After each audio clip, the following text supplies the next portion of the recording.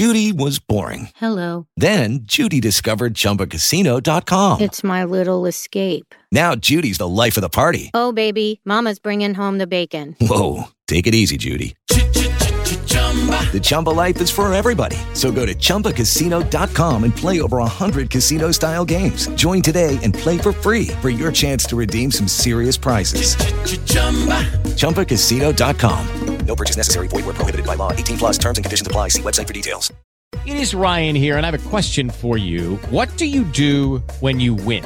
Like, are you a fist pumper, a woohooer, a hand clapper, a high fiver? I kind of like the high five, but if you want to hone in on those winning moves, check out Chumba Casino. At ChumbaCasino.com, choose from hundreds of social casino-style games for your chance to redeem serious cash prizes. There are new game releases weekly, plus free daily bonuses. So don't wait. Start having the most fun ever at ChumbaCasino.com. No purchase necessary. VGW. Void where prohibited by law. See terms and conditions. 18 plus. Judy was boring. Hello. Then Judy discovered ChumbaCasino.com. It's my little escape. Now Judy's the life of the party. Oh, baby, mama's bringing home the bacon. Whoa, take it easy, Judy. The Chumba life is for everybody. So go to ChumbaCasino.com and play over 100 casino-style games. Join today and play for free for your chance to redeem some serious prizes. ChumbaCasino.com. No purchase necessary. Void where prohibited by law. 18 plus terms and conditions apply. See website for details.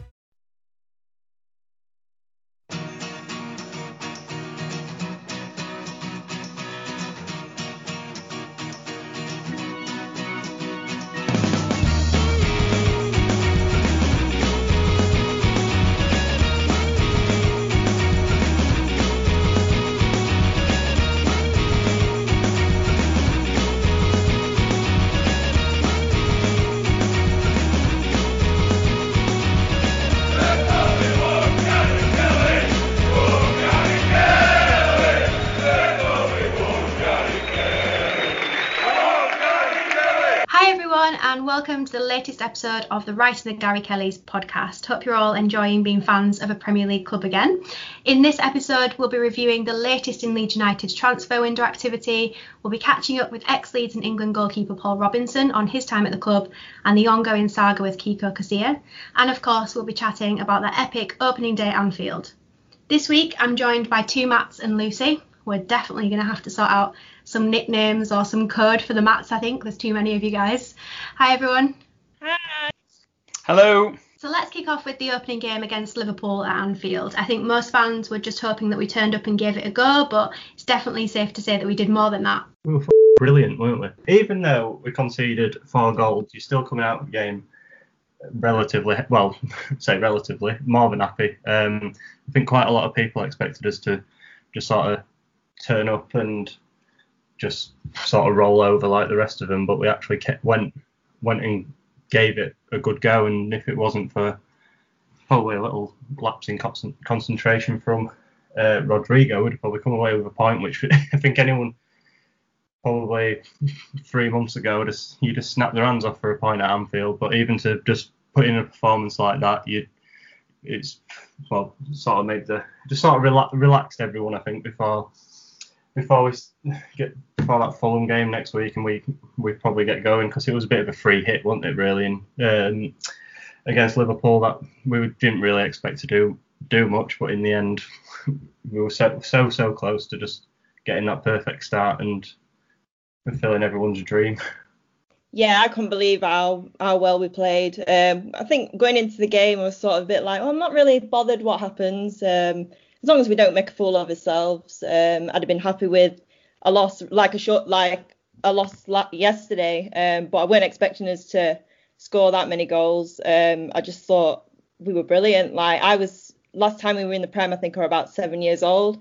So just watching it, I was just in awe. I was like, God, we're playing like Liverpool in the Premier League. It was just surreal. We just played out our skin. Can we just ignore the fact and just brush over the fact that Lucy was 7 years old when we were last in the Premier League?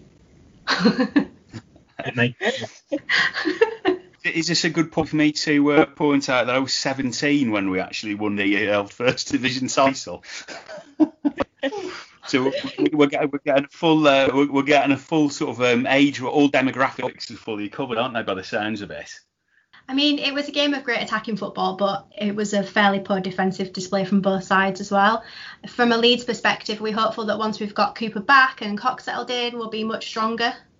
Koch probably, trained for 3 days with us about in total, because he sort of came over, then went back on international duty, and then came back probably the other day. So I suspect in training, he probably didn't line up a lot with Strike in preparation for the game. Maybe the day before. We don't really know at what point Cooper was ruled out. There was a few rumours the night before, so it'd be interesting to know how long Koch and Strike got together before the game on Saturday. But you'd like to think when Cooper's back, there'll be a bit more calmness having a leader back there, because over the last year or two, you have noticed when he's not there, and the organisation's a bit all over the shop. I don't know if that's because we don't have a third centre half. It was normally Berardi who slotted in, but sometimes just that little bit of leadership can just set you in the right way, and it's just, you could tell that we missed him a little bit at the weekend. When Koch obviously gave away the penalty, I thought, oh God, here we go. Like you say, when Coops comes back, he's got the experience of working with new players. You've seen him work with Pontus and White in the past.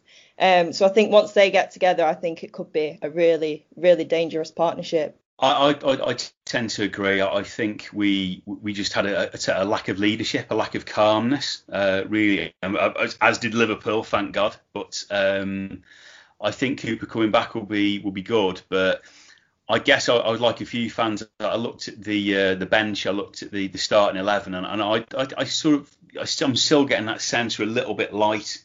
We can't necessarily rely on the kids so much, and I think Strike did a good job. But he was caught out a couple of times, and even Koch is still quite a young defender. So I'd probably feel happier if they brought in another centre half. Yeah, I mean, we did concede 4 goals, but I think aside from the defenders, maybe looking at Meslier, he did seem to take to the game well. Persisted with playing out from the back, made plenty of important clearances, particularly in that last 10 minutes when Liverpool upped the intensity. Are you guys happy with him as our number one for this season, or do you think we need someone more senior?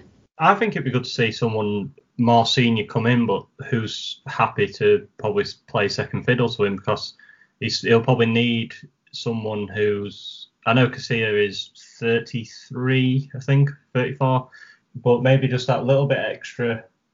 And we don't really know what's going to happen with Casilla, but say he does move on, I think we will definitely need a senior keeper, but I definitely think Meslier will be our number one. And like you say, the last 10 minutes or so when they were throwing the kitchen sink at us, he was calm, and I don't think the third goal, was it for Salah's second goal, he couldn't do anything about that. I don't think any keeper's getting their hand near that. That was quality finish and the sort of opposition that we will find ourselves against most weeks. But yeah, overall, really happy with him, and I think it also shows from the Arsenal game back in January that he's got that calmness as well. That and his distribution is just phenomenal. So it'd definitely be our number one for this season, I suspect. Yeah, I thought he played really well yesterday. He read the game really well, really confident. I know that we obviously conceded the 4 goals, but if you look at the Harrison and Bamford goals, he was the one who set them up from the very start. I'm happy with him as his number one. If we were to bring someone else in, I think it'd have to be someone maybe with a bit of Premier League experience, international experience. But no, I thought he played really well yesterday. I'd echo all of those. I mean, the one that stuck out for me was he made a save from Wijnaldum, and I think that was in the second half, which really was top draw. He's a great shot stopper. The nervousness you get with Casilla going on one of his little jaunts out to the halfway line just isn't there. He's in command of his area. And we needed him to be yesterday with a pair of centre halves who'd never probably played before together. I mean, I see Martinez is probably going to go to Aston Villa. He showed around Villa Park, so that's one option sort of out of the window. But I will probably agree. You almost want sort of an experienced perennial number 2 really to come in. And I think it's highly likely, isn't it, Casilla will go. He's on a big pay packet, even by Premier League standards. And you'd not think at that point of his career that he possibly would want to be number 1 at the club. So yeah, happy with Meslier as number 1. Definitely worth touching on the composure for all 3 of our goals. Brilliant individual effort from Harrison for the first, calm and collected finish from Bamford for the second, and quite frankly a ridiculous first touch and finish from Klich for the third. It's nice to see us take those chances, right, after how we've been for the last couple of seasons. Maybe we're just giving everyone a chance in the Championship when we were missing all them chances, just keeping it interesting. Maybe just to give them a chance of catching us up. But it was I was surprised at us taking such chances, but it sort of goes 2 ways, doesn't it? You're happy at how clinical we were the other day, but then I'm also one of those. I'm that type of person who's always like, not wasting all these clinical finishing in a game that we end up losing. But I don't know if anyone else is like that, but that's just sort of my thinking with some of those. I don't know if that's just me worrying about. I mean, the question is, would you rather win or lose by that margin, but score that many goals every week, or would you be rather winning 1-0s, 1-1s throughout the rest of the season? So keeps it interesting, doesn't it? But we just need to be on the right side of the scoreline. Yeah, I mean, again, the composure of the goals was just brilliant. And if you look at our stats last season, as the other guys have said, this time we had 3 shots on target and we scored 3 goals, which is stats we could only have dreamed of in the Championship, of course. Just my favourite moment, Bamford picking Van Dijk's pocket. I just thought that was superb. Absolutely loved it. Won't get carried away and wonder if Bamford's going to get an England call up just yet. But I did think that about Harrison. I did wonder. Obviously, we've got our England boy now, Calvin Phillips. But when Harrison picked that ball up from Phillips and put it in the back of the net, you were thinking, wow, these guys have actually all got better in what has been a very truncated close season and pre-season. So hopefully a sign of things to come. And I'm probably not a purist. I would rather win 5-4 than 1-0. So looking good. Yeah, I was really impressed with us going forward yesterday. I think Harrison did a great job. And I think that's the best I've probably seen Costa play. I thought his ball out to Klich for the goal was just incredible. And I think I was a bit worried when we obviously signed him for that amount. I'm thinking, is he actually really worth that? But I thought he played out of his skin yesterday. I think he were probably my man of the match, I think. Is this where I can plug? I said that Costa and Harrison might take to the Premiership better than the Championship. Are you taking credit for them? Or is it a bit too? That's what this is. Yeah. Graham Souness commented on the intensity of the match and questioned, Jimmy Floyd Hasselbank of all people, whether Leeds could keep that up for the rest of the season. Now, we're obviously used to playing like that, and the squad have had 2 years of Bielsa ball now, but the Premier League is a different challenge, isn't it?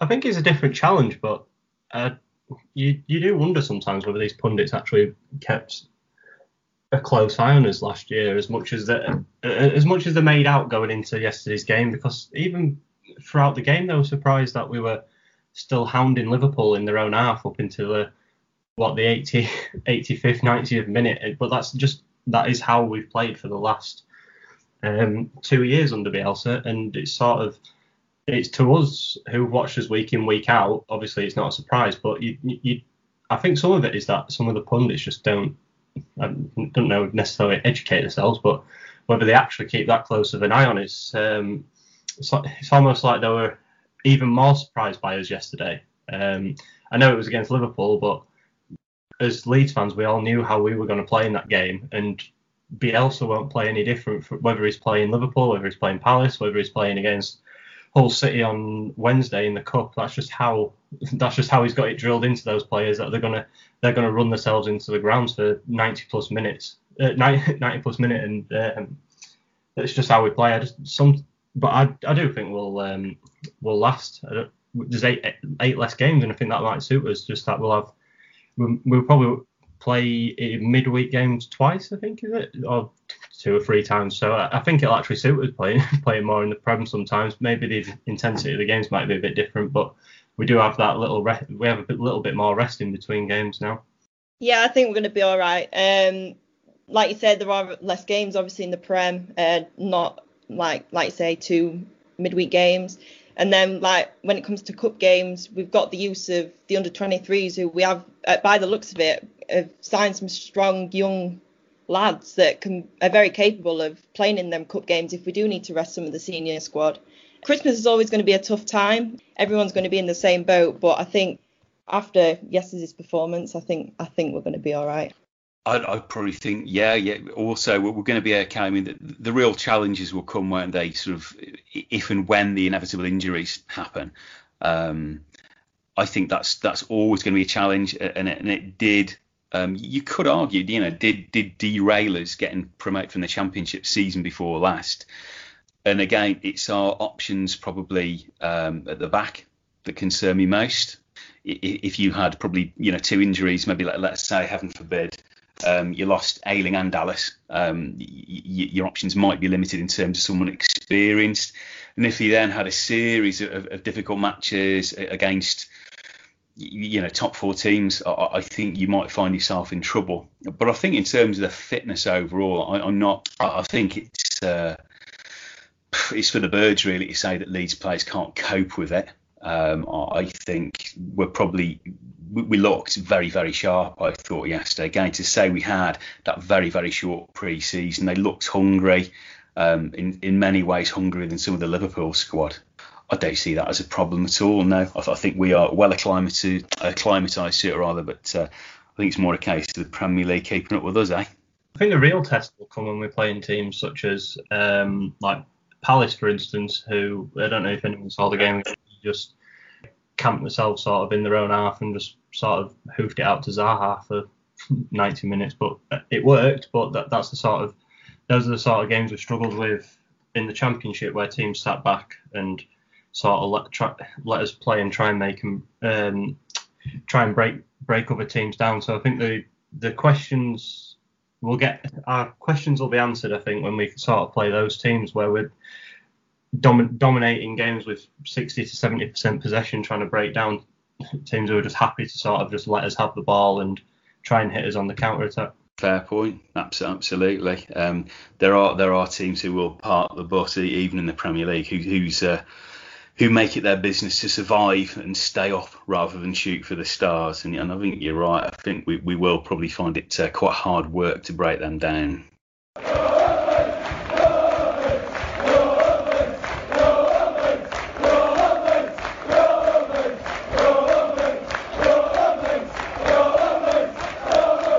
While you're browsing Twitter during the break, why don't you head over to the Terrace and check out their Leeds United range for all your retro, classic and modern day gear. I'll tell you what, Dick, I've got to say, I love a good brew in my Tony Bowl mug, bought on theterracestore.com. This week I caught up with former England and Leeds United #1 Paul Robinson. He chatted to me about his time at the club and what he thinks this season holds for the Mighty Whites. We'll bring you part 2 of the interview later in the show. You joined Leeds obviously at a young age and played for the club for 6 years before we were relegated in 2004.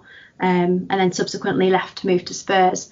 I guess at that time, how were you feeling? Because you were still a young player, and obviously must have been difficult seeing Leeds get relegated, but also the positivity of you being able to stay in the Premier League yourself with a big club like Spurs. Yeah, it was a really strange time. Obviously, very disappointing time for me. Probably one of the toughest times during my career. As you say, I was so young, and we'd experienced the highs of the Champions League. And, you know, we finished in the top 2 or 3 in the league, challenging for the title sometimes, and then to be relegated. But at the time, seeing the financial situation and the off-field stuff unravel as well. For me personally, I stayed till the end. As such, if you like me, Alan Smith, Aaron Lennon, Mark Viduka really were the last ones kind of pushed out the door. But obviously, I was at the club for a long time. I was there from 13 and I left when I was 23. So it's a club that's been very close to my heart for a long time. And I owe my football career to Leeds United. My grounding and my apprenticeship was done in the academy. And if it wasn't for them, I wouldn't have been a professional footballer. And to this day, it's still a club that's close to me. I mean, my boy's in the academy there and I'm there 3 nights a week. But for me, moving to Spurs, it was a difficult time. Obviously for Leeds, they actually sold me to Spurs in the January of that year. The deal was, I went down to White Hart Lane, had my medical agreed terms and everything, and the deal was that I'd be loaned back to Leeds for the rest of the season. But the problems at Leeds, nobody had realised that they had too many players already on loan, so I couldn't go back on loan. So I ended up going back just as a permanent player because they couldn't afford to let me go at that point of the season. And it was but the season before that, David O'Leary tried to take me to Aston Villa, and I made the decision to stay with my team as such in the Premier League, if you like. So I would say of the fire sale, I was one of the last ones out the door. I mean, given all of that controversy and obviously everything that was going on behind closed doors at the time, a lot of people say they're surprised that it's taken Leeds 16 years to get back to the Premier League. But in some respect, can you understand why it's taken that amount of time to rebuild? Well, it's taken a long time, but I mean, like everyone, you couldn't foresee what was going to happen in the future of Leeds United once they got relegated. It was a case of, right, okay, let's take stock and hopefully get back up into the Premier League. Leeds United at that time were never even thought of as a championship club, never mind a club that would end up playing in the third tier of English football, which, I mean, it's mind-blowing. I've said before, I'm very, very proud to wear that shirt. There's a lot of good players that have come through that club, some world-class players, some of the best players in English football have played for that club. And then you look at some of the managers that have managed the club in the bad times in League Two and League One and the Championship. You look at the players and managers that have represented that club, and you just wouldn't associate those type of names with Leeds United. There's a lot of players and managers that have been very, very fortunate to be associated with that club, and it's just finally nice to see them back where they belong. And you played alongside Nigel Martyn, obviously, for a number of years at the beginning of your career. Was that relationship and watching him play a big part of your development as a player? Yeah, I've got a great relationship with him. Even to this day, he lives down the road. We play in the same cricket team, and I have a beer with him every Saturday. It's a great relationship we have. I went from cleaning his boots to taking his place. But as I say, I still see him every week, and we're still the best of friends. And as a mentor growing up as a kid, I couldn't have asked for anybody better. Subconsciously, you learn from these players without realising you're doing it. You see their habits off the field, even just the daft stuff, like you see the way he washes his gloves, or the way he looks after his kit or his boots, and the way he trains, the way he applies himself. You might not think, I'm going to watch Nigel today, but you're constantly soaking it in on a daily basis, and you're constantly learning. And for a mentor on the field and off the field, as I say, I couldn't have had anybody better. Talk to me, I mean, you probably get asked about this in every interview that you do, but talk to me about that League Cup game against Swindon, season 2003-2004. I would imagine it's something that's stuck in the memory. Obviously, your first professional goal, penalty save, which saw Leeds progress to the next round. That has to be one of the highlights, surely, of a long career. Yeah, it's a Roy of the Rovers moment. All as goalkeepers are frustrated centre forwards. We shoot against each other in training, and we try and score goals against each other. When there's crossing, we try and score headers against one another. And I've never been any different to any of the goalkeepers. I mean, I went up there for the first corner, and the lads played it short, I think, and it went out for another corner. I just looked back and thought, I'm not running all the way back there. And I've ended up getting on the end of the corner, and it was just, honestly, it's a moment that I'll never forget, scoring a goal in front of the Kop. I scored another one for Spurs, but that was a fluke. It was a long kick down the field, and it went in. The Leeds goal is, I mean, it was so special to me. And as I say, you can only describe it as like a Roy of the Rovers moment, scoring the equaliser in injury time and then saving the penalties for us to win it.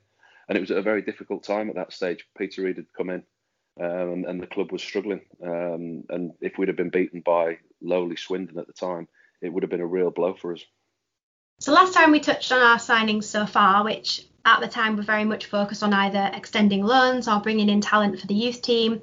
We've heavily invested in the youth team, which is a clear indication of this long-term plan we chatted about. Since then, we've spent a fortune, wisely hopefully, and brought in some international talent. So let's chat about Rodrigo to start off with.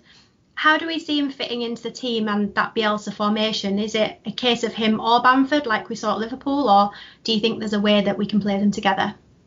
Well, I thought the fact that he replaced Bamford might actually be a sign of, well, not a sign of things to come, but might be where we see him playing down the middle,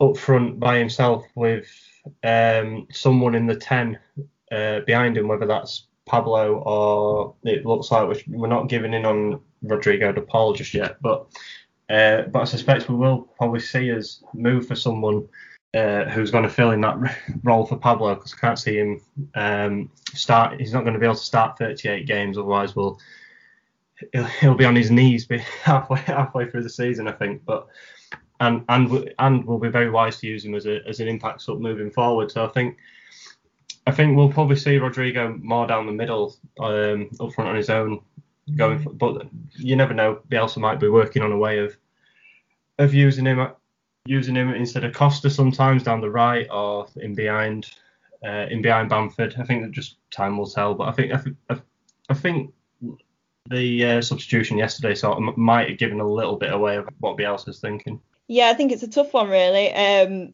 Because obviously we want in the goals. Obviously Bamford got his goal yesterday, and Rodrigo is no doubt going to bring the goals with his 35 for Valencia and 8 for Spain. But it'd be great to see them play together, because I absolutely love Bamford's work rate. He just works so hard, and he deserves to be in that starting 11. So if there was a way that you could play both, I think that'd be great. But I guess it's just a case to see who else we can bring in, and like you say, see what Bielsa's plan is going forward. I think I'd very much like to see them play together. They both are different types of strikers. I mean, if you look at the footage we've probably all seen on YouTube of Rodrigo at his best, he takes players on. He's got great feet, to use that old term. Bamford is probably much more like a Bergkamp type striker. You know, he does have a decent first touch. He seems to have. Hopefully that will continue, but he seems to rely very much on that more so than his ability to get past people. It will be great to see them play together. But we know Bielsa. He's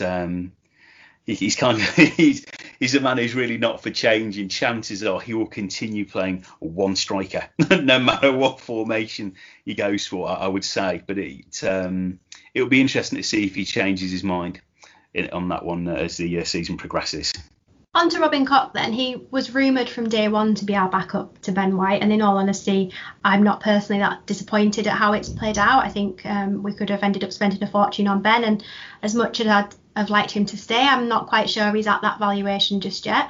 What are you guys expecting to see from Robin this season? Obviously not based on yesterday's performance, because he's still very new, and as we've mentioned, he's not had much time with the squad yet. But how do you think he's going to perform for the rest of the season? I would like to think that I'm really hoping that a German pundit comes out and said no, it's actually properly pronounced Kirch in German, but we'll call him Koch for now, which is over a Yorkshire or indeed a Birmingham accent, does it? But I hope he does. I think he will get over what happened yesterday. It was a baptism of fire for him. He was impeded quite badly, and I'm surprised nobody picked it up for Van Dijk's goal. He clearly had the ball cannon off his leg and onto his arm, and he's desperately trying to pull it away. So not the start he would want, but there were moments where he showed, as you'd expect from a German international, really good composure and a good ability to pass it out from the back quite a few times, which I think sort of detracts from those moments which you'd expect from a team like Liverpool. Great signing, and I think, as you say, Vicky, he is a full international. To say he cost £30 million and Brighton were there waiting for what? You could see the dial going 40, 50, 60 million. Oh, go on, make it 65 for somebody who's not got any international caps, for somebody who has had very little experience, if any, in the Premier League away from the Reserve League. So I think Robin is a good signing for us, and I've got high hopes for him from what I've seen. Are we just going to go with Robin then? Is that what we're going to... Is that safer? Safer. Just so we're not giggling. I just can't. I'm just so juvenile. I can't keep saying cock again and again and again without it becoming amusing to me. Sorry. I think one thing I will say is that, as like we were saying with him, is German international. I do think Brighton have played a very dangerous game in keeping White, in the fact that I'm still adamant, and quite a lot of people that I know are adamant, that we could very much pick him up for a bargain price next season if we wanted to. So we'll see how the season unfolds, but you sort of hope after how it's all played out that as much as Robin could be a very good signing, we might still end up signing White in the long term next season when Brighton hopefully inevitably take the drop back to the Championship and we snap him up for hopefully close to something like we got for Robin. Well, there are suggestions that Bielsa may be convinced to bring in another central defender, whether that's in this window or whether it is next season and it is Ben White in the end. But we're also on the lookout for a number 10 type of player. Rodrigo de Paul is the one who's at the top of that list currently. Do you agree that we still need a couple of additions, and are those two positions where you think we should be focusing? I'd say that we definitely need a 10 or someone who's going to play in Pablo's role, because like we've touched on today and we've touched on the last podcast, is that he's not going to be, as much as we hate to admit it, he's not going to be able to last 38 games at the high intensity that we play, especially in probably the most demanding top league in the world. So we definitely need someone, I think, with the quality that Pablo brings, but with probably a little bit of pace. It's just a shame that we don't have the Pablo Hernandez, a probably 25-year-old, just sitting in there behind Bamford. But we love him to bits. But I would definitely say that we do need a number 10, just to probably help Pablo out. I'd agree. I think probably out of, and I say this obviously heavily caveated and not wishing to sort of do down any of our current players, but I think Pablo probably didn't have his greatest game yesterday. I think he is obviously a fantastic player, in many ways head and shoulders above the current squad in terms of what he can bring to the side. We need that vital support role, obviously, for the strikers. Pablo at 35 is going to have days where he's tired. Quite frankly, I'm 46 and I can probably manage probably a 1 day a week where anything energetic happens. So God alone know how he's done that. But I think we do need a number 10, or we need somebody, a wide player. I mean, the names mentioned, aren't they? Harry Wilson is still very much on the cards, a player that Bielsa's been after for quite some time. Ryan Kent, albeit his most of his experience has been up in the Scottish Premier League, which I'm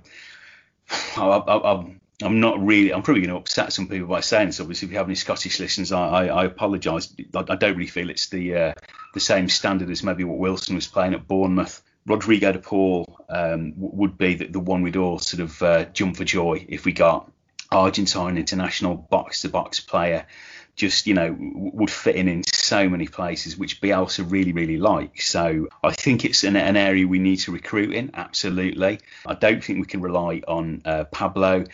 I don't think we have possibly enough depth, albeit I think Shackleton is a superb player, but I don't think we can rely on Pablo and or Jamie Shackleton for the whole season. I think that will be a bit too much of a risk. Yeah, I think I'd probably echo what both you guys have said. We'd love to see Pablo go on and on and on for years and years, but there is going to be a time where he's going to have to obviously hang up the boots. So yeah, someone for that Pablo role. I think he's, like you said, I didn't think he had the best of games yesterday, but it's Pablo at the end of the day. I think I love him when he comes on as a sort of super sub. I loved that last season. So yeah, definitely someone in that role who can help him out, because obviously he's getting on a bit now, bless him. Hi, I'm Don Matteo. There's nothing more than I like doing when I'm sat in the rock bar, listening and writing to thegarykelly.com. Right in the Gary. You can edit that, can't you? Hi, I'm Don Matteo, and when I'm sat in the rock bar having a pint, there's nothing better than reading and listening to write in thegarykellys.com. And now it's time to hear from Paul Robinson again, and this time we talked about the current Leeds United team, and in particular Meslier and Casilla. You can listen to the full interview with Paul Robinson now on writingthegarykellys.com. So looking forward at the current Leeds United squad, it looks as though the young Ilyan Meslier is going to be Leeds' number one keeper this season. You were a similar age when you started making those first team appearances. Have you seen much of him? What's your opinion on how he's going to fare in the Premier League this season? I think he settled really well when he came in. I think Kiko's form was up and down last season, making too many mistakes and costing the team games. And when Meslier came in, I thought he looked nervy to start with, as you would as a young goalkeeper. Seen him a couple of times in the under-23, and this distribution is one of the strongest parts of his game with his feet. And he didn't show that in the early games because he looked nervy, he looked edgy. Saw him play away at Hull and he was kicking the ball into touch when you could see the passes that he was trying to make, but he wasn't quite getting there. But the biggest compliment you can pay him is he's grown, he's got better, he looks confident, he looks comfortable, and he looks secure. There was no problem between then and when he came in at the end of the season, when he took Kiko's place. And I think the manager made the right call when he left him in at the end of the season. As to what he'll do at the start of next season, I don't know. Whether Kiko is going to be around, whether he's not. There's talk that he may leave. If he does leave, they definitely need another goalkeeper. You can't just go with the one recognised number one. Even if he stays, I still think they need another goalkeeper. You look at the way that Joe Hart's just gone to Tottenham. You look at Rob Green at Chelsea. You look at Scott Carson at Man City. They generally have an older, experienced, Englishman to tick a box in the squad. But I think if you look at the two goalkeepers that we've got, you'd need to add a third very experienced one to the group, because Kiko, you can't rely on him 100% week in and week out. And Meslier, he's very new to the team, and there's potential that his form may dip. If that's the case, to have some kind of stability as a 2 or 3 would be a very good addition, in my opinion. I mean, you touched on Kiko there. Obviously, the saga continues, if you like. The club have been quite quiet on it. It's been reported that while he's not on the transfer list, they are open to listening to offers should they come in. What's your take on the situation, I guess, both as someone that's close to the club, but also as an outsider looking in, about how it's all been handled so far? I think he's been a very lucky boy to keep his job, to be honest, if he was found guilty of what he was accused of. I think his punishment was far too light. There's no space for that in the world, never mind in football. And I think that the fines and bans for racism are nowhere near what they should be. We've seen players get bans for betting offences that are more than racism, which, it's just completely unacceptable. There is a big stand on it now and throughout the world, and it's something that we're actively trying to eradicate and make people aware of. I mean, I think we're getting there. But when you go back to Kiko, he got his 8-game ban, and the club kind of they stuck by him, if you like, and left him in his employment when they could quite easily have turned around and terminated his contract. So it may be a situation this summer that works for both parties if he moves on. Looking at the talent that there are in Europe in particular at the moment, are there any particular attributes you think make a world-class goalkeeper now? We've got Ederson, for example, who is renowned for being good with his feet. We've got Neuer, who's a sweeper keeper, if you like. Do you think that role has evolved a little bit since you started playing? Oh, without a doubt, yeah. I mean, when I first started playing, you put the ball on the 6-yard line and kicked it as far as you can. And that was a job as a goalkeeper. But in the time that I was in the game, it hugely evolved. And I did okay because I could play and I could my distribution was decent from the back. But the game has changed. It has evolved. And goalkeepers are asked to do a lot more. You look at the way Ederson plays, like you say, at Manchester City. His passing range and his this ability with his feet were unbelievable. If they'd have won the league by a number of points, I'd have loved to have seen Pep Guardiola play him centre midfield and give him a go. He's that good. But the role has changed, massively changed. And we've seen the likes of Hugo Lloris at Spurs sometimes struggle with it, what the manager asks him to do. But the biggest impact you can have, for the benchmark for any goalkeeper at the moment, is Alisson at Liverpool. You see the impact that he's had on the team. They had 2 decent keepers in Mignolet and Karius, but neither were top-class goalkeepers. But you see the impact that a top-class goalkeeper and a top-class centre-half in Van Dijk can have on a team, and that's how important it is. I think he's been outstanding this season, Alisson. He's been the best in Europe for me. Really good to hear from a player that was in the thick of it the last time we were in the Premier League. Obviously still a lot of love for the club, which is nice. Do you think Paul's right about his comments on Kiko? Is he lucky to still be part of this team? I think he's very, very lucky. Without sort of wishing to sort of indemnify myself in any way or get into a legal battle, what he went through last season on what's, of course, a very, very hot topic now, and rightly so. I think it makes his position even harder, makes it even less tenable.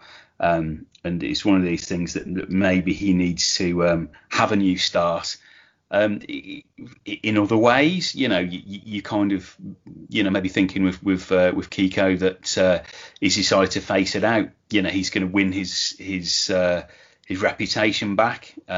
He's going to come good, and he's sticking at it. So in that respect, maybe that we can have some admiration for him. But obviously, given what's happened, personally, I and I think a lot of other fans would find it quite hard to forgive. On the playing side, if we are going to move away from anything too much more controversial, on the playing side, I've never really rated him. I think he's a little bit of a liability, and even if the stuff that happened with Jonathan Lico hadn't happened, I still think we should have been looking for another keeper. So I am very much in Robbo's camp on that. I think he's extremely lucky to be there still. Yeah, I'd just echo what Matt said there. That regardless of what happened last September, from a playing point of view, and if you're just purely looking at that, then he's I don't think he's good enough, is he? Like, you can't trust him. So if Meslier was to pick up a long-term injury, I don't think you would be filled with great confidence that Casilla would be able to churn out 20 plus great performances until the end of the season. So I think that's where what you've got to look at is just that if he had to come into the side for a long period of time, would we be happy? And I don't think we would. So regardless of what happened before, I think he's extremely lucky to still be a Leeds United player, to be honest. And I think the alarm bells probably were there even before last season started, after the playoff game, and some of his decision making at the end of Bielsa's first season. I just don't think he's just not been one of those transfers that has worked out, despite on paper looking like we'd sent a message to everyone that we were signing players of his caliber. It's just not. I just don't think it's worked out, and I just don't think he's up for the fight, really. Yeah, I think I have to agree with what both you two have said. He makes me, when he was playing for us, he made me very, very nervous. Unlike Meslier, I think they're both totally different opposites, and I'm still actually quite surprised that Kiko is still there. Like when we're watching the celebrations of the trophy lift and stuff, he was there in the background, not really getting involved. So yeah, I am quite surprised he's still there. Hi, I'm Paul Robinson, and when I'm not out on the golf course, I'm listening to writingthegarykellys.com. So we thought it'd be nice to focus a section of the podcast on the thoughts, feelings and questions of our social media followers. This week we're asking you for your comments on the Liverpool match. First up, it's the Scratching Shed, that's at TSSLUFC, who said, so much better than expected. Yeah, I'm disappointed we didn't take anything from the game. Awful decision for the first penalty, and a couple of errors cost us, but to run arguably the best team in the world right now, that close, bodes well for our chances. Luke Williamson at LTW0303 thought the team played incredibly. My only criticism would be Leeds did not look comfortable in their own box. That's where the loss of Cooper's calming influence and direction in the defensive box was missed. Richard C at Rich AS Rich. On reflection, I feel a bit gutted we didn't win that game. If we carry on with that standard, we're going to have a great season. And finally, Ian Hartley, who's at Ian Hart Key 1963, very confusing. 2 words, no penalty. The lads just didn't deserve that, even though player for player they were obviously a Premier team. Gutted. What do you guys think about some of those comments? I think they're all universally positive. It's one of these strange things, isn't it? I hope everyone would agree, but I sort of tucked into my post-match beers last night, probably too many of them, but almost feeling like the same one I might have felt after winning a game, even though obviously we didn't. And I think people picked up on some sort of fairly similar themes that, we've gone toe-to-toe with, one of the best teams in Europe, and, at least should have had a draw. They both, a couple of them pointed out the rather dubious penalty decision, and we seem to be able to escape bad refereeing decisions, even over in the Premier League. But it's nice to see responses like that on social media. You will get the the odd one sort of decrying the performance and having a pop at the players. But I hope generally the atmosphere stays very positive and we don't start sort of going after individual errors. I'm absolutely on board with the things that they've said there. I think a lot of what they've said is what we've echoed in this podcast, but I think the word that was going around last night was gutted, and that's exactly how you felt, really, especially when that penalty given. I think you saw a few tweets straight away that you just felt like your heart had sunk, hadn't you, when you saw the effort that they put in for, what was it, 87 minutes, I think, when it was given, and your heart went for as a supporter, and your heart also went because of the players, because you just knew that they'd given everything there to take possibly one of the best teams in Europe right to the death, and to not get anything from it was gut wrenching, really. And I think we tweeted a few things on a similar line yesterday, that I think the ultimate feeling was just gutting for them before you then started to think that, just before you started to reflect on it properly and say, like, oh, we've done well here. But the initial feeling was that we absolutely gutted yesterday at full time.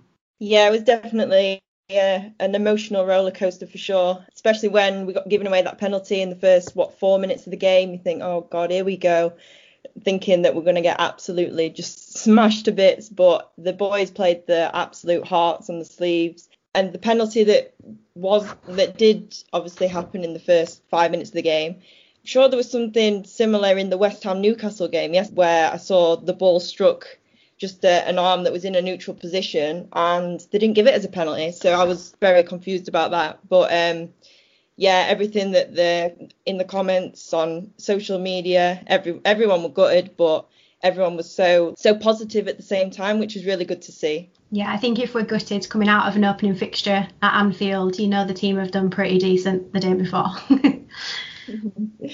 So that's everything for this week. We've started the season with defeat at Anfield, but there are plenty of positives to be taken from that performance.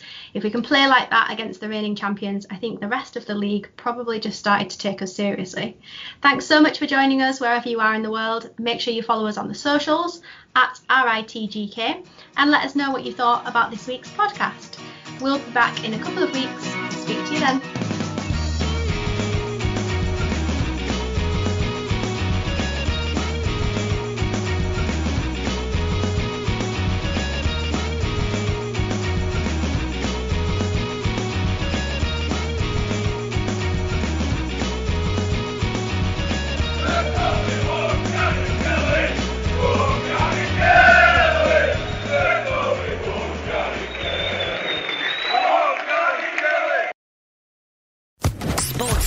Podcast Network.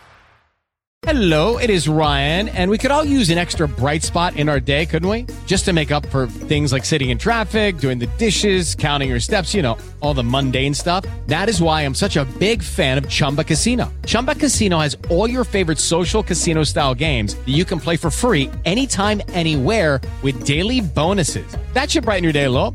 Actually, a lot. So sign up now at ChumbaCasino.com. That's ChumbaCasino.com. No purchase necessary. VGW Group. Void where prohibited by law. See terms and conditions. 18+.